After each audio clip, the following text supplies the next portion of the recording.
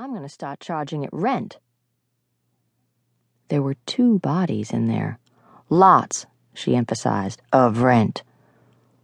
1 old body and a new one. Ellie, have you ever heard any stories about another door into this room? She could have, if one existed. An ancestor on Ellie's mother's side, Chester Harlequin, had owned the house in its heyday.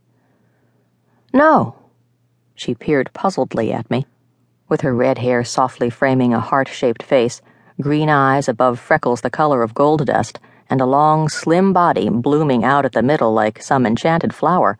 Ellie resembled a storybook princess, and was as tough as Maine granite. But she was in trouble now, and she didn't even know it. Yet. I'd never even heard of this one, she added. I have seen photographs of this parlor, though, back when... Her gesture took in the ramshackle interior wall, where the door had been concealed, its trim removed, and panels smoothed over by a coat of plaster topped with the same fusty vines and grape leaves pattern as the rest of the ornate old chamber. The wallpaper was new, she said. Last time this room was redone was sometime back in the 20s. Although when it was hung, that paper had probably looked ultra-modern.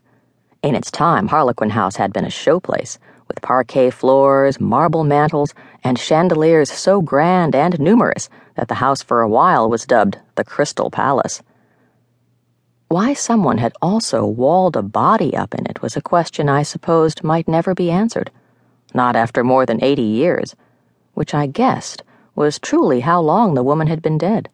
The state of the plaster, the wallpaper, and the body's own costume all testified to it pretty convincingly. Yet there were no additional obvious entrances to the room, and the inner walls were all of unplastered boards. Any break in them, however well repaired, would have been clearly visible. In short, it appeared that the room had been sealed since the first body was entombed. So how'd the second one gotten in there? I know her, Ellie said suddenly. I've seen old pictures of her wearing the dress and the tiara. It's Eva Thane, the woman my Uncle Chester was...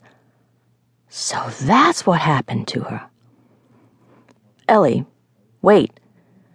She'd gotten her wind back and was about to re-enter the room, her shock giving way to the curiosity that was among her most prominent character traits. Why? She demanded impatiently. I want a closer look at... Then she understood. Or thought she did. But you're right, of course. A flashlight will help. She drew one from her smock pocket. The windowless room was enclosed on all sides, with a center hall at its rear, kitchen to its left, the parlor, plus a vestibule and coat room to its front and right. The house was so huge that a square of missing space wouldn't be missed, especially tucked as it was to one side of an enormous black marble fireplace. Ellie aimed the flash past me and sucked in a surprised breath. Him, she exhaled, recognizing the dead face instantly, just as I had, despite the unpleasantness of its disfigurement. But having been unnerved once, Ellie was not about to show faint-heartedness a second time. Well, she continued briskly, this certainly isn't going the way we planned, which was an understatement. Begun just today, the Harlequin House fix-up was supposed to be a labor of love. Assisted by a small army of local volunteers, we were to ready the old dwelling for a gala put on by the Eastport Historical Society, and in doing so, perhaps up the chances that someone, anyone, might actually take the place off the society's impoverished hands afterwards. And the first corpse, I thought, might even have helped. A long dead flapper from the roaring 20s could have been just the hook this old money pit needed to snag the attention of a buyer with cash vastly exceeding common sense. But the newer body was of more than historical interest. Way more. We have a problem, don't we? Ellie said. She was starting to catch on. Eva Thane's antique corpse dropped off her mental radar as a new and more unpleasant light dawned. Afraid so, I agreed unhappily. The dead man was Hector Gosling, Eastport's most irascible real estate mogul, as well as the current president of the Historical Society.